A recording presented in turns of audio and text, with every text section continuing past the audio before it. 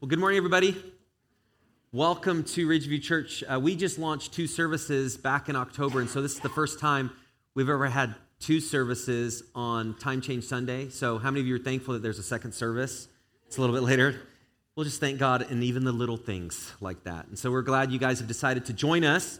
We are in the middle of a series called From True to Real, and the tagline for this series is how do we move faith from the head to the heart. And the idea is how do we learn who God is, embrace the truth of who he is according to his word, and then how do we make it real by putting it into practice. And that's a challenge for all of us in life. We are inundated with ideas all the time, and church and scripture can just be another idea in just an array of ideas. But the Christian life is actually supposed to be something different, where we see the time that we have to learn God's word as something that's actually different than just ideas. It's the revealed word of God. And that word becomes real. It's true, but it becomes real, again, as we put it into practice day by day in the specific situations. We've dealt with a lot of themes so far in this series, and we've been walking through the book of 1 John. And 1 John is written by John the Apostle. He was the close disciple of Jesus. He knew Jesus personally. He was there for his life, his ministry. He was there for his death and his burial and resurrection. He was actually lived a longer life than most of the apostles who were martyred at an earlier age. But he has a firsthand account of Jesus' work and also really a firsthand account of the Christian movement as it was getting started. And he's writing 1 John to really the believers of his day, in his time, in a way to encourage them in their Christian faith.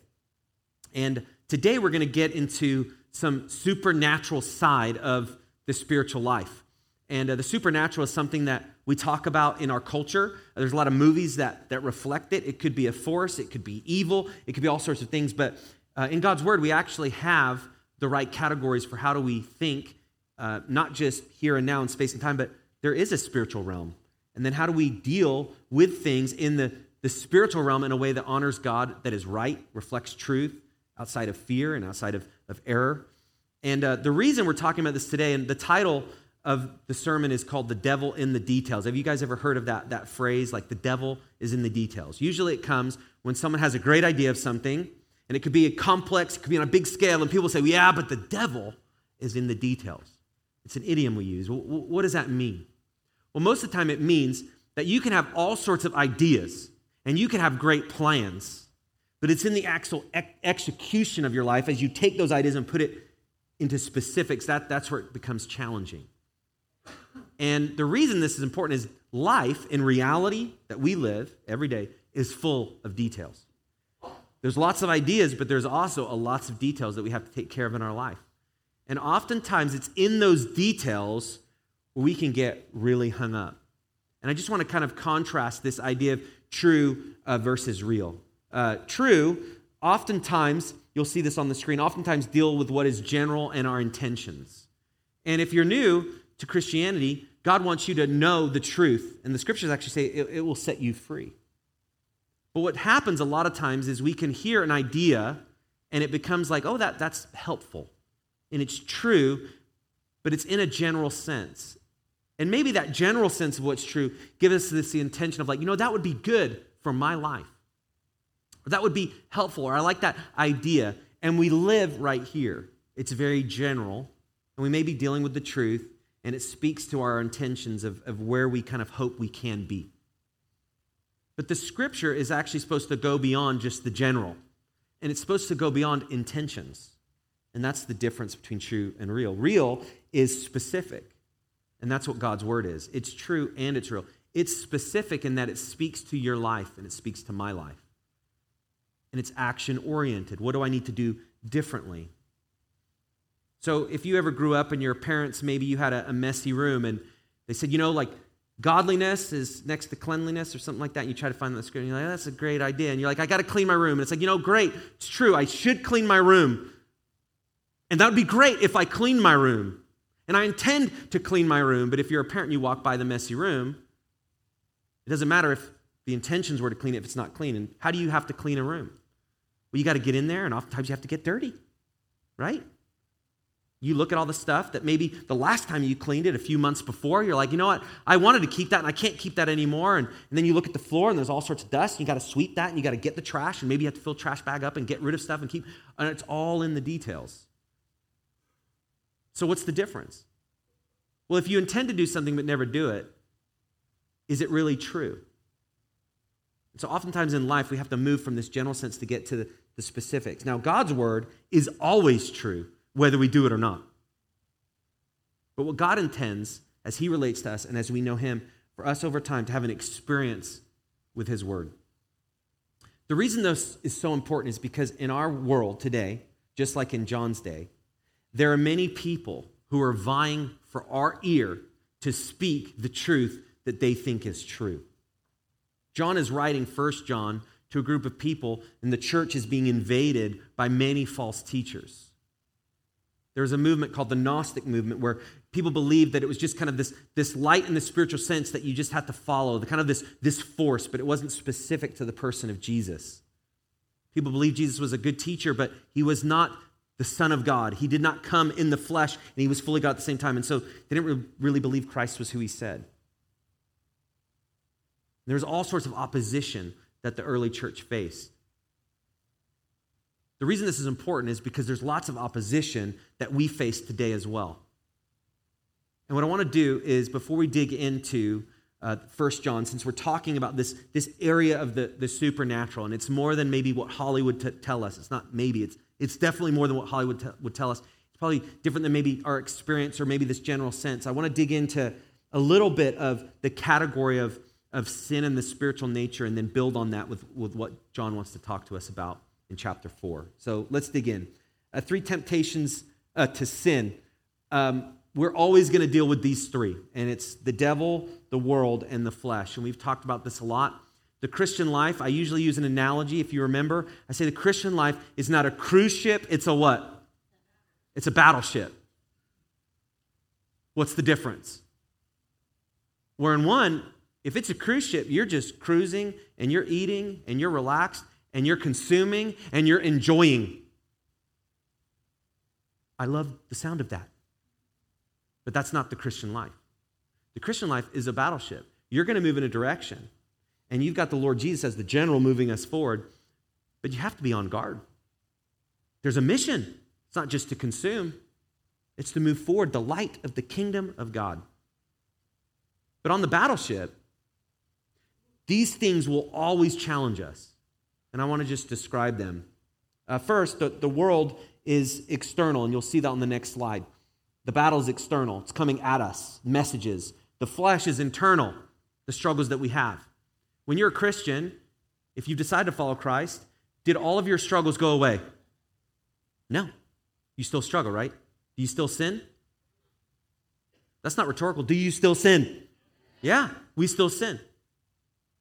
It's not magical. It doesn't just, no problems, no more sin. No, we still have the flesh. The old way creeps up. It pulls us back. We don't have to give in to that, but it's a struggle. And we still sin and we still fall. And then this third, the devil, it's supernatural. All 3 of these are working all the time to lead us off track.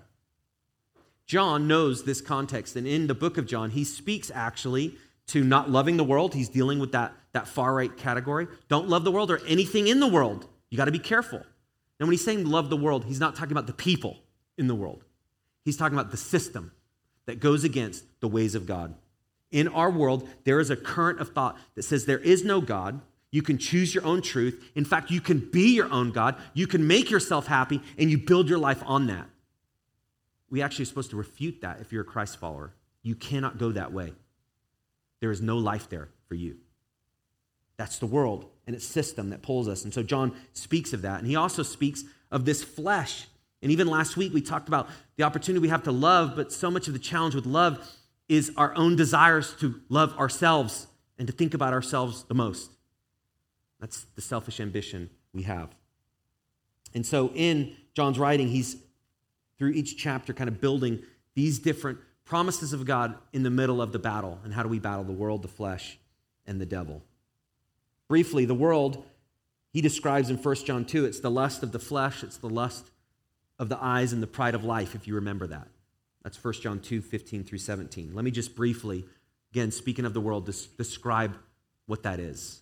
Well, the flesh, the lust of the flesh is not talking about this flesh, it's the world's flesh, like the promise of what is to come, of something good. And this is the stimulation of physiological responses. These are the things the world sends us to say, you know what, pursue that, follow that, chase that. And oftentimes these can be found in addictions. It's the lust of the flesh. And then the lust of the eyes. This is the desire to achieve beautiful things to gain contentment. So the world is telling you, if you want to be content, if you want to be okay, you need to chase these things. You don't worry about this over here. This is to do with God. This is to do with what he wants. That's the narrow way. There's no fun there. The world's telling you the good life's here. That can be found in possessions. And it drives us to greed or envy. That's the lust of our eyes, what we see, and it looks good. And then the pride of life. This is our selfish ambition. And we battle this. And the world tells us, if you have goals, you follow them. But the pride of life is my plans and my goals that don't include God. That's part of the world system. You don't need to include God. You're an independent person. You're an individual. You pursue what you want to pursue. And these are the lies that we battle with the world system. And then there's the flesh. Again, this is the internal struggle that just wages war within us and against us. Paul describes this in the New Testament. We experience this in life, that there's things that we want to do and the scriptures say, but we don't do it. And the things that we don't want to do, what do the scriptures say? We do it. That could just be a daily occurrence in our life. Again, our intentions tell us to go this way, to please God, to do the right thing. But our flesh, it just seems like we can't do it. We keep messing up and we keep stuck in the same place. So that's the world. That's the flesh. And these are real. And they are going on all the time. And then there's the devil. And that's where we're going to focus on today, specifically as it relates to the lies and the spiritual attack that we can experience on a daily basis. When I say daily basis, I mean it could be hourly, it could be minute by minute. There's different lies that we have to battle. I was reading a book recently, and I'm still working through it. It's called Spiritual Warfare by Carl Payne. He says this: a demon's strategy, speaking of spirits, is to keep you so preoccupied and distracted that you don't feel available or qualified to serve God. This is so important we talk about this. You know why? Because if the battle is in our mind, most people don't know what's going on. And if it's in your mind, most of the time you just think it's you and you accept it. But John is writing the scriptures, and the scriptures are given to us so we will know the battlefield that we're in. And we have an enemy if you're a follower of Christ. And the enemy exists even if you're not. But if you're not a follower of Christ, he has you. If you're a follower of Christ, you have an enemy and he wants to take you out. He wants to stop you. He wants to discourage you. He wants to fill you with lies. He wants to get you off track. He wants to destroy the church. He wants to destroy the work that God wants to do. So I want to talk about this supernatural realm and what the enemy wants to do, and then how with Christ we have the victory. And so I mentioned this later in the first service, but I'm going to mention it earlier in this service. The battle in the spiritual realm has already been won. It's not dependent on you. It never was. It's been won as soon as Christ rose again from the grave. It was won completely. So, if that's the case, we already know the victory, then we should have a confidence to fight because the battle is won. It's not dependent on, well, if I mess up, the whole battle's over. No, the mission in the kingdom of God will not be thwarted. It will not stop. Nothing can stop it. Scriptures say the gates of hell will not stand. So we have the victory, but the enemy is still fighting to do whatever he can to take us out. He still wants to wreak havoc. The victory's already won. We're secure. If you decide to follow Christ, you're secure in your salvation. But he'll do all he can to make your life count for nothing. He'll do all he can to divide our church. And so John writes. So I want to kind of talk about a tactical, since we're talking about the battleship and this tactical warfare that's going on. Satan actually has brilliant tactics. He knows what he's doing. Now, Satan is not God. He's not all-powerful. He's not all-knowing. He's not everywhere at once. But he's very powerful. And he has legions of spirits, also known as demons, that do his bidding and his work for him. But his tactics begin with the question, how would you stop somebody from doing the right thing? You think about that. How would you stop somebody from doing the right thing? Well, you get them confused about what the right thing is, and then you get them discouraged about doing it. And that's primarily what Satan does. And so let's dig into his tactics and read God's word together. Tactic number one, this is the battle, is deception. The enemy, Satan, wants to deceive us. And then how does he do it? If you want to deceive somebody, what do? You tell lies. You tell lies. So let's dig into what John says regarding this. 1 John chapter 4, verses 1 through 3. It says, "Beloved, do not believe every spirit, but test the spirits to see whether they are from God. For many false prophets have gone out into the world. By this you know the Spirit of God. Every spirit that confesses that Jesus Christ has come in the flesh is from God. And every spirit that does not confess Jesus is not from God. This is the spirit of the Antichrist, which you've heard was coming, and now is in the world already." So in 3 verses, there's a lot of interesting spiritual, supernatural things that John is giving us categories first. First, there's spirits. There's spirits that are here to deceive, and then he describes false prophets. And it just seems like a seamless shift. You go from spirits, and then all of a sudden there's false prophets. Like many false prophets have gone out into the world. Well, how do you make that shift? And what he's saying, well, there's these spirits who are filled with lies that come from Satan himself, and they fill people with these lies, and they represent these spirits. It's like the spirits are really giving them these ideas. And then he describes these antichrists. Antichrists are literally against Christ, his ways, his promises, who he is. He's saying, listen, you have to watch out for this. In the church, you have to watch out for this. In your life, you have to watch out for all the things that come at you. Why? Because many false prophets. When Scripture uses the word many, it's on purpose. They're everywhere. Now, what this means is you're not going to go out and see somebody and say, "Hey, what's your name?" They say, "Well, my first name's False. The last name's Prophet." They're not going to introduce themselves that way. In fact, most people who don't know the truth and are speaking a falsehood about God, they don't even know that they're doing it. They don't even believe that it's a lie.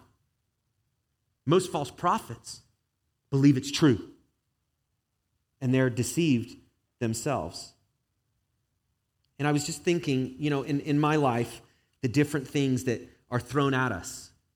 And John is speaking of many false prophets in our midst everywhere you look. And then I think in our day, not only do we have many people that are going against the ways of God and the world system, many people that could be sent from Satan to stop the work of God, but then you have also technology and the inundation of information, and how many false messages are being produced every day that we read about on social media, that we hear in the news. There's no shortage of false prophets here and now. Again, these are people that just claim a truth that's not true according to the Scriptures. They are a false prophet. They're speaking a truth that's not true. And there's many. There's many then, and there's many now. And you don't have to look far to be inundated with it. So John is saying you got to watch out, because all of us are searching for truth. All of us. And if there's something that kind of represents something true, or even has maybe an element of truth, there's something in us like we want to learn about that. And John is saying you have to watch out. You can't just be a sponge that soaks everything in. But false prophets, they believe the truth. They draw conclusions, and they want people to draw the same. And so I was thinking in my life, well, what are some of these truths that we're told in our culture? Well, one of them that we are inundated with all the time is do whatever you want to do as long as you're what? Happy.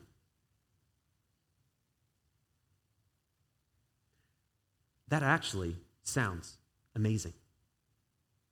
If we're real? Because I want to be happy. Did you wake up today and say, you know what? I want to be unhappy and have a terrible life. No, we want to be happy. We all want to be happy. So do whatever you want. You know what? Actually, if I could wake up and do whatever I want to do, and that will make me happy, that sounds amazing. The issue is you don't find that in scriptures. That's actually not what we're made for. So then there's another lie that we're told, like we're just self-made people. We weren't created by God. We just came through maybe this evolutionary process and something exploded and here we are. And that gives us really the power and the freedom to choose whatever we want to be and whoever we want to be and whatever we want to do. We have ultimate freedom. We're individuals. We're independent. It's very appealing. There's no limit. As long as you don't hurt anybody. And we're told these lies and they resonate in us. And that's part of the flesh because we do want to do what we want to do. And we do like our goals. And we like our goals over other people's goals. And so if we can choose our goals and it makes me happy, I'll build my life on that. These are lies that are being told. And then there's other lies that we face internally. It's not fair. It's too hard. I'm the only one that's facing this. And because of that, we then shift. Okay, well then I need to do something about it. If it's not fair, I need to make it fair. If it's too hard, I need to give up. If I'm the only one, I need to stop doing it. That's what the world tells us. And it's fueled by Satan and the enemy. Now, every truth claim and actually every lie comes beyond the human mind. As humans, we did not invent truth. Without God, there is no truth. We couldn't just explore and come upon it and discover truth. We have truth because there is a God. He is the source of all truth. In our culture now, we've gone so off track that we don't even make that connection. And we say things like follow the science, which basically means you don't listen to any other authority outside of what this man-made system is. But that actually, there was a time in our world that wasn't true. Even scientists and all the discovery and all the work that they did, and in philosophy, they could not have the discoveries they had and the learnings and the connections without this understanding there is a God who made this possible. Very different perspective. In fact, there was a German astrologer, Johannes Kepler. He was a key figure in the scientific revolution in the 17th century. He came up with like the most significant, probably, laws of planetary motion. Now, that's definitely true, but not real in my life at all. Up until I wrote Planetary Motion, I don't think I've ever really read that phrase or said that in my life, right? But actually, that's a big part of our universe. How the earth exists is all based on where God chose the earth to be in the solar system and connected to everything else. And I'm going to go beyond, I won't say anything more because I don't know what I'm talking about, really, okay? But as he came up with this laws and these theories, and he made the most significant progress that had been made at the time, he said that his thinking was thinking God's thoughts after him. I'm thinking God's thoughts after him. I love that. He's the source of the truth for which I can learn and discover these things. I'm thinking his thoughts after him. So when things are true, it's come from the mind of God. Contrast that, what John is talking about. If things are lies, the source is Satan himself. As humans, we don't come up with the lies. They're being fueled. They're being sent out into the world for us to buy and to believe and to build our life on. It's true and it's real. If we believe the lies, our life will get off track. And so John is saying, listen, there are many lies being sent in the form of spirits. These lies are penetrating people and false prophets and antichrist. You have to watch out. And these lies will also permeate you. And you can believe them. And not only that, you can think they're true. And so you could be utterly confused. And so John's writing this and he says, listen, don't believe every spirit, but he says what? Test. Don't believe every spirit, but what? Test. And so I just want to briefly talk through how do you test these spirits or these lies? What do you do? Well, let's dig in. The first ways to test truth, and this is really true in life, is there's the self-test. All of you do a self-test. In fact, when someone like myself, like a pastor, begins talking, you're doing self-tests all the time. Is that real? Does that go along with what I think? And our self-test is usually connected to our upbringing, our own knowledge, our own exploring, our experiences, what we learned in school.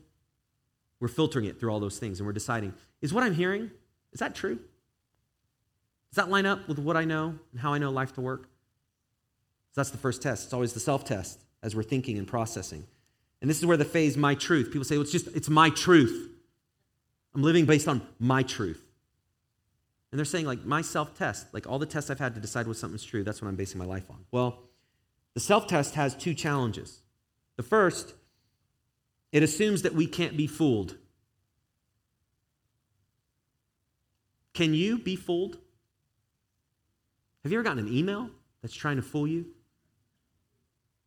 Dear Alex Barrett, this urgent matter about your account, it could be solved with your social security number, your driver's license. And if you want to give a credit card, you can give that too. Now, I say that in jest, but last year, 2.8 million Americans filed a fraud report. They were defrauded. They were deceived. 2.8 million. That's actually not that many. Why? Because most people, if they're frauded, they got deceived. They don't want anybody to even know. So that number is higher, I'm pretty sure. But we can be fooled. So the self-test, what if you're fooled? What if you actually don't know what the truth is? The second challenge with the self-test is this. It assumes that we have access to all the data. We can see the context. We can see all the truth and the data that supports it. Well, most of the time, you and I just have a fraction of the data. In our big universe, things are always changing.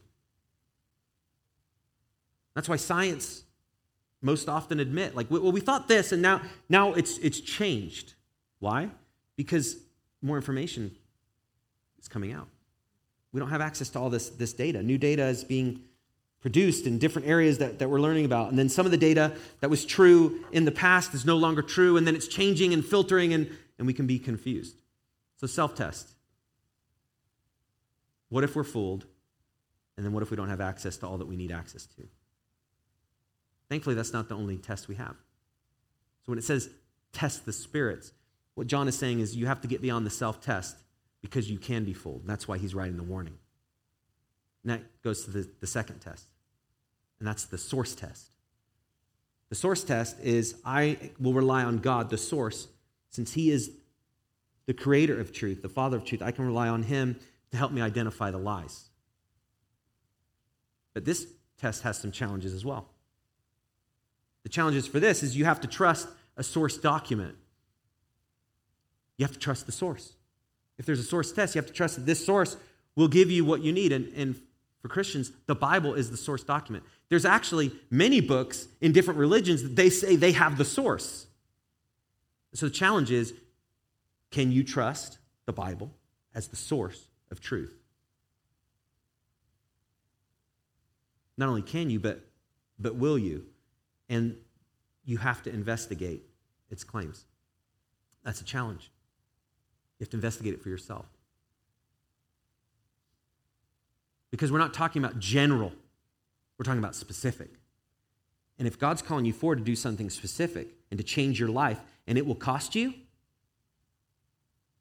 will you do it? Will you only do it if you trust the source as truth? So you have to investigate. That's part of the goals here at Ridgeview. We want people to have room to investigate that the Bible is true. But that is the second challenge. Not only do you have to trust the source document, you have to learn what the document says. And you have to get time in God's word, the scripture, as the source to learn it. And the way that you really learn it is by doing it. You can trust the source ultimately as you've had experience and you've seen that truth in your life. I've seen that again and again in my life, just this process of learning God's ways. I'm like, wow, I didn't know that. That was different. The way of relating, the way I'm supposed to treat people. And I read scriptures and it says, don't let any unwholesome talk come out of your mouth. And you're like, Ephesians 4:29, that's really interesting. So I need to build people up. Well, that's interesting. Because in my family, maybe like we didn't build each other up with our words, but that was just okay because that's kind of what we decided we would do. And so you get a scripture that maybe transforms the whole way that you're supposed to relate to somebody. So how do you do that? Well, that's interesting. That's true. But then you have to put it in the real category. I'm going to learn what it says, and then I'm going to put it into practice. And then when you see what God does when you build somebody up and how the relationships are so much stronger than whether you tear them down or whether you're sarcastic or whether you lie, like when you see the difference that makes in a relationship, it becomes real. And now your trust in the source grows. Does this make sense? This is the Christian life. It's learning what God says, going to the source, and then begin to choose it. And then your trust in that source grows. So that's the self-test and then the source test. But there's a quick test. That's the third. This is what John describes in verse 2. It says, every spirit that confesses that Jesus Christ has come in the flesh is from God. The quick test is the source of what somebody's telling me, does it come from a perspective that Jesus is who he said he was? Do they believe that Jesus came to this earth? He lived a perfect life. He was sent from God. He is God. And he was fully man. He died and he rose again. Do they believe that? What John is saying is if you're not sure, this quick test can filter out a lot of information that you maybe can just leave alone. Now, does this mean that there's not help outside of Christian perspective?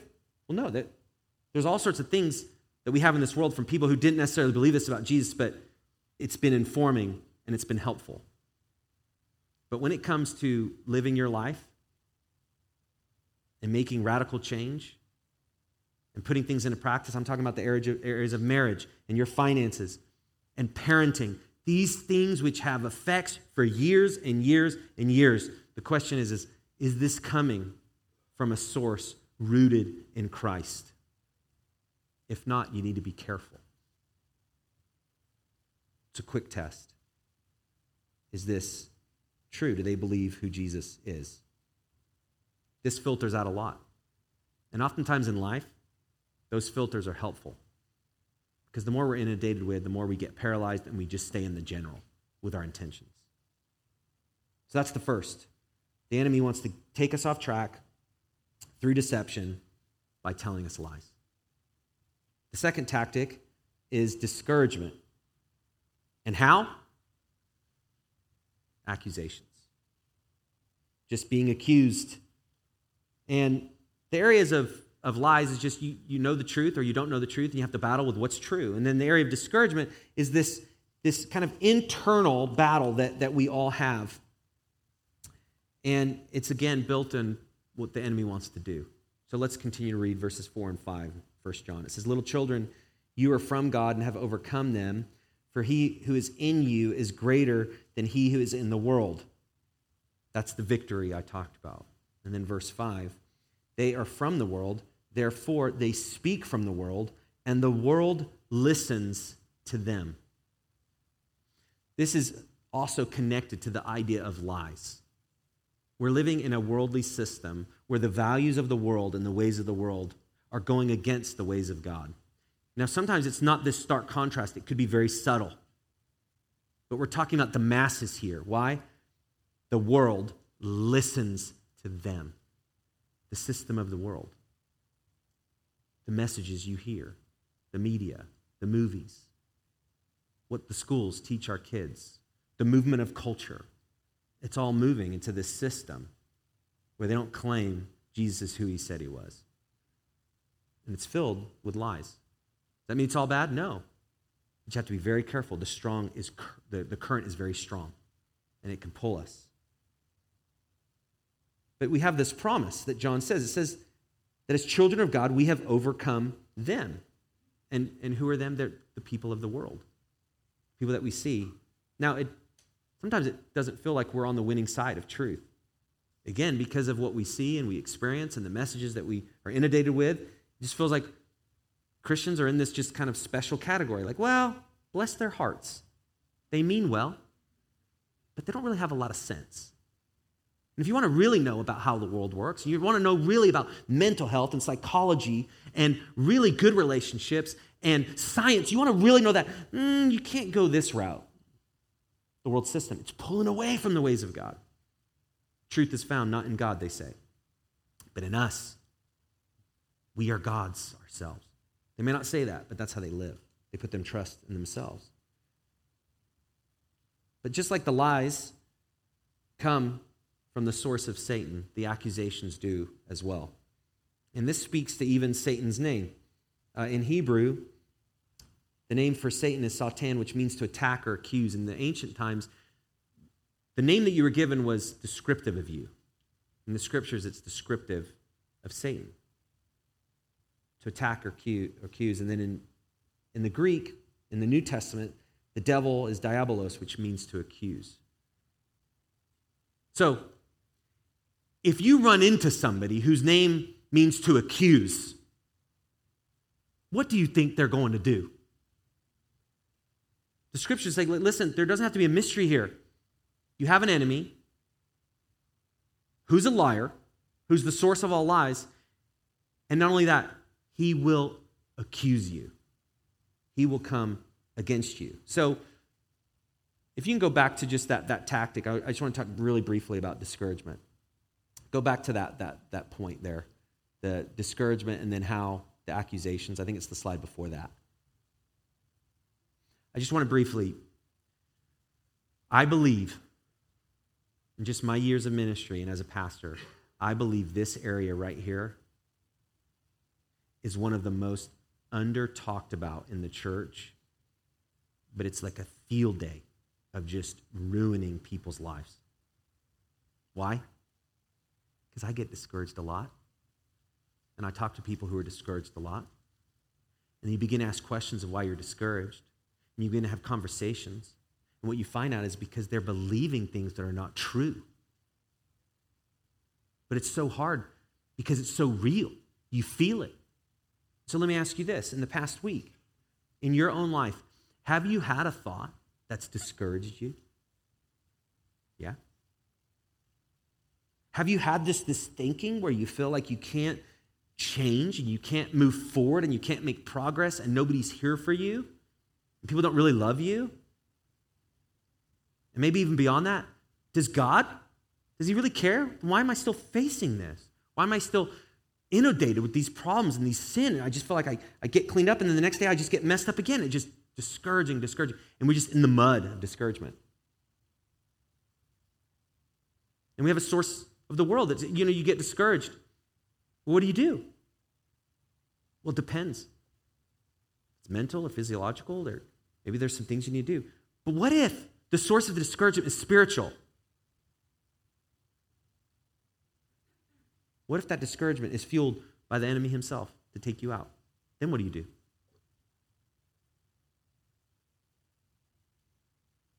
This is what we're facing in the church.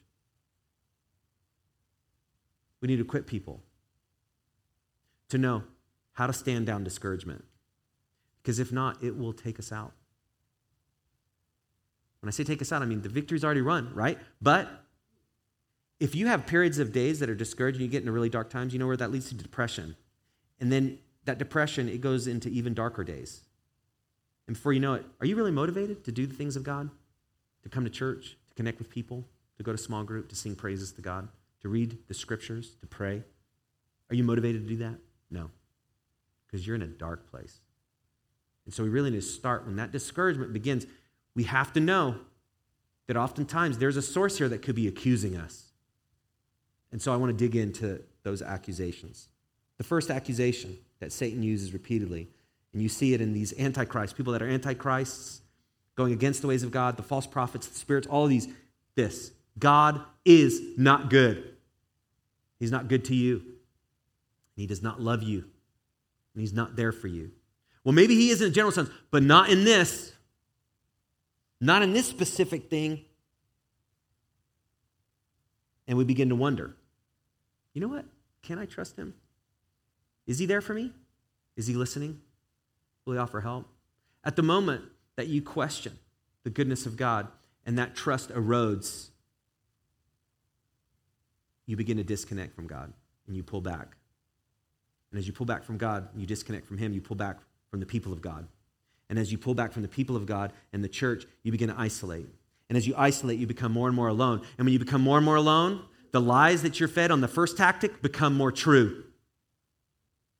And the accusations become more real because then you're like, well, how could I step away? How could I be this distant? And then you feel in the mud again, and then you pull further and further away, and you see the tactic. Before you know it, it's like you can't get back because you're believing a lie and you're accused. And it begins with this just God's not good. But God's goodness is something that we can question. The scriptures are filled with that. The key is you wrestle. And if you're questioning, you talk to God about it. You don't remove yourself. You lean in. And God is faithful and loving, and he will prove his goodness to you. That's what the Psalms are about. Read the Psalms. They're an encouragement. He will be good to you. And it comes through experience as you trust him. If you want to know God's goodness, do the thing he tells you to do. That's how you do it. You don't remove yourself from obedience. You lean into it, and then God's goodness grows. Isn't that so counterintuitive? Because if you're questioning God's goodness, it's like, well, I don't know if I can do what he says. If you want to know he's good, do what he says, and he'll show you. That's how faith is. You can question and you can wrestle, but stay there and allow God to show himself and his goodness to you. So that's the first accusation. The second is you are not good enough. You ever struggle with beating yourself up? How could you do this? How could you do that sin again? How come you're questioning? How come you're still struggling? Why can't you get it ahead? Why are you so messed up? Why do you keep doing that same thing? Why do you keep talking to that person that way? Why do you keep yelling at your kids? Why are you so mad at your wife? Why are you angry at your husband? What kind of a person are you? Call yourself a Christian? We begin to question God's goodness and the trust erodes, and then the enemy will just fuel that. But then he accuses you. Wow, you don't trust God's goodness anymore? Man, how far you have fallen. This should sound familiar to you. What it shows is you have an enemy. And if you're facing opposition, it's because the enemy wants to stop you. Oftentimes, the opposition makes us feel like, I'm not close to God. No, oftentimes, you've got a target on you because you belong to him, and he wants to stop you. And here's the promise that we have to keep coming back to, and you'll see this in what John says. For he who is in you, that's Christ, is greater than he who is in the world, and that's Satan. That's the promise. Now, it doesn't say, for you are greater than he who is in the world, right? So when you're accused of you not being good enough, you know why that hits us so hard? It's true. We're not good enough. But this is the beautiful reality of the Christian life. Although we're not good enough, Jesus is. And when I decide to follow him, his goodness replaces my sin. And I'm not judged by my sin. I'm judged by his righteousness. That's why John describes it as the propitiation, this substitute. Christ replaces his mercy and his death and his sacrifice for our sin. The debt is paid. And that's why it's for he is greater. Christ, what he's done for us. The cross tips the scales. When we try to earn it and we just realize, like, oh, I keep messing up. It's like there's no scale for which our effort can overcome the accusations against us. They can't because we keep failing. The only way for the accusations to stop is you claim the cross of Christ. The debt has been paid. I'm forgiven. And I will not get into discouragement. So I just want to, as I wrap up, I just want a couple things. If you're discouraged, I think we're in a time in our culture where you're almost supposed to embrace it and analyze it, unpack it, describe it, figure it out. I think oftentimes, though, you need to reject it. Don't let it settle. Because do you need to analyze the lie if it's not true? No, if it's a lie, you need to reject it. You need to stop it. And so if you just sometimes feel discouraged, and it can come in different ways. In my life, it can come generally. There's days where I wake up and it just feels kind of like a discouraging day. You ever have that? Like I don't know. It feels like a little cloud. It's not great. I don't know why. Just not that motivated today. Really bad day to talk about it on Time Change Sunday. You're like, well, we're all depressed and discouraged. Well, sometimes it could just be you need to sleep longer, right? But there's days where I wake up and I just feel like, man, I'm not motivated. I just kind of feel like I don't have it together. I feel just down. I don't quite know, and it's general, and I can't speak to it. And I have to realize, like, oh man, there's something going on. Could it be the enemy's trying to stop me from moving forward? Could be. So you just pray against it. God, I feel discouraged today. I feel down. I feel like there's a cloud over me. I just feel like kind of sad. I feel disconnected. I feel like alone. I feel like no one's with me. And God, there's times where I'm not sure you're with me. You begin to question these things. They become so real because you think them. But what if that thought is not your thought? You have to be very careful. You have to reject it. So oftentimes there's these mornings where I could face these things. I say, God, I'm feeling down. I'm discouraged. I'm not motivated. Will you help me? In the name of Jesus, I pray against discouragement. And you have to pray against it in the name of Jesus Christ. That's how you test the Spirit. God, in the name of Jesus Christ, I pray against discouragement. So that happens in a general sense sometimes. Big, just, I don't quite know what's going on. Then sometimes I'm discouraged because I have messed up and I've sinned.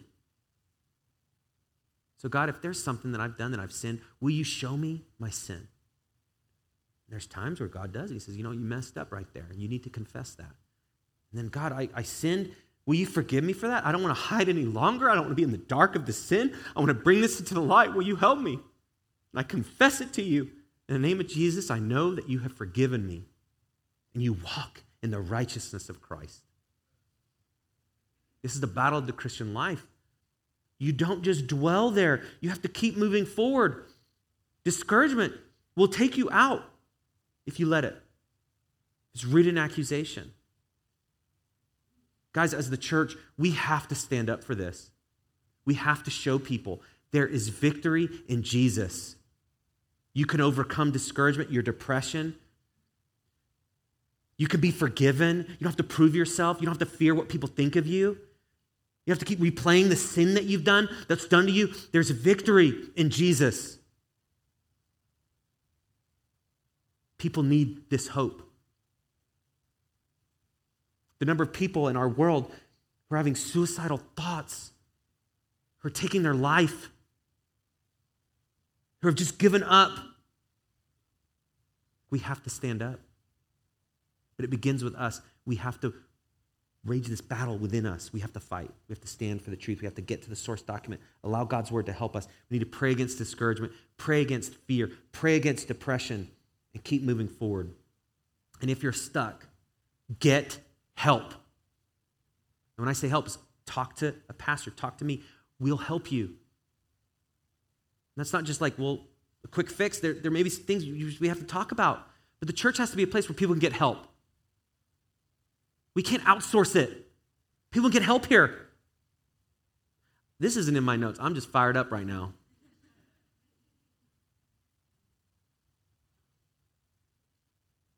Should we do lunch or no? Okay. All right. I really do think, though, that this is the time of our day, in our season, in our culture, with everything that's going on. We have such an opportunity. If we can begin to help people realize that God will help them in this area of their thoughts where the battle goes on, people will turn to Christ because he is their only help. If that's really true and real, people will be flocking these doors, ready to receive Christ. If this is true and real. But it begins with us. I want to wrap up as the band comes up with some next steps. The first is just to memorize 1 John 4:4. If you want to, again, test the lie from the truth, is you have to know the truth. You have to know the source. And that begins just memorizing a scripture. And you just state that scripture, and you can write it down, but you have to get it to your memory. Because in the middle of the battle, you have to know that he who is in you is greater than he that is in the world. If you haven't got that memorized, you don't know that truth, how do you fight with it? It's like a sword, right? It's like a battle. You cut down the lie. You have to chop that lie down. You do that with the truth. And so memorize 1 John 4. Second, thank God for his mercy daily this week. That's a way that you grow the goodness of God and diminish the thought that you can earn his favor. When you thank him for his mercy, you realize, you can't earn his favor. He loves you despite what you do. And that grows as you thank him for his mercy. And then finally, pray against deception. Again, as those thoughts come and you're not sure it's true and you're just being plagued and you feel like you're in the mud and you feel like there's a cloud, pray against that in the name of Jesus Christ. Pray against it. If there's certain thoughts and they're specific and they're telling you stuff, pray against that. Pray against it in the name of Jesus. And then reflect on Psalm 23 or Psalm 16 this week. Again, reject the lies. But once you reject, there's maybe this empty space. You have to fill that with the truth. And as you fill it with the truth, you now have the foundation for which to stand as you continue to battle. Let's stand together. Let's fight together. And may our church be a place where people who are inundated with the lies and the accusations, they can come and find freedom and hope in the person of Jesus.